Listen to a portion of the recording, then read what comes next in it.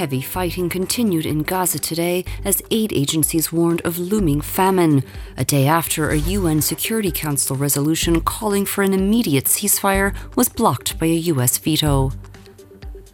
A Taliban official has said journalists were committing a major sin by taking pictures.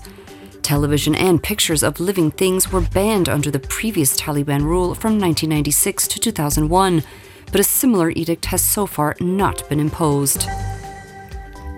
Thousands of Indian farmers riding tractors attempted to resume their push towards New Delhi today after failing to reach a deal with the government on their demands for higher crop prices.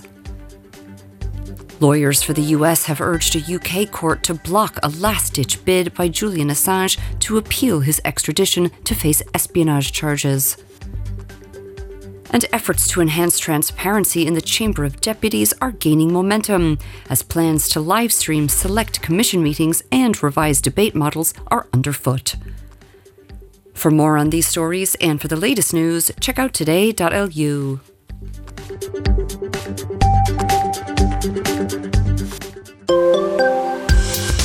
Clouds are set to move in from the west this afternoon, bringing with them light rain showers as well as a stronger breeze.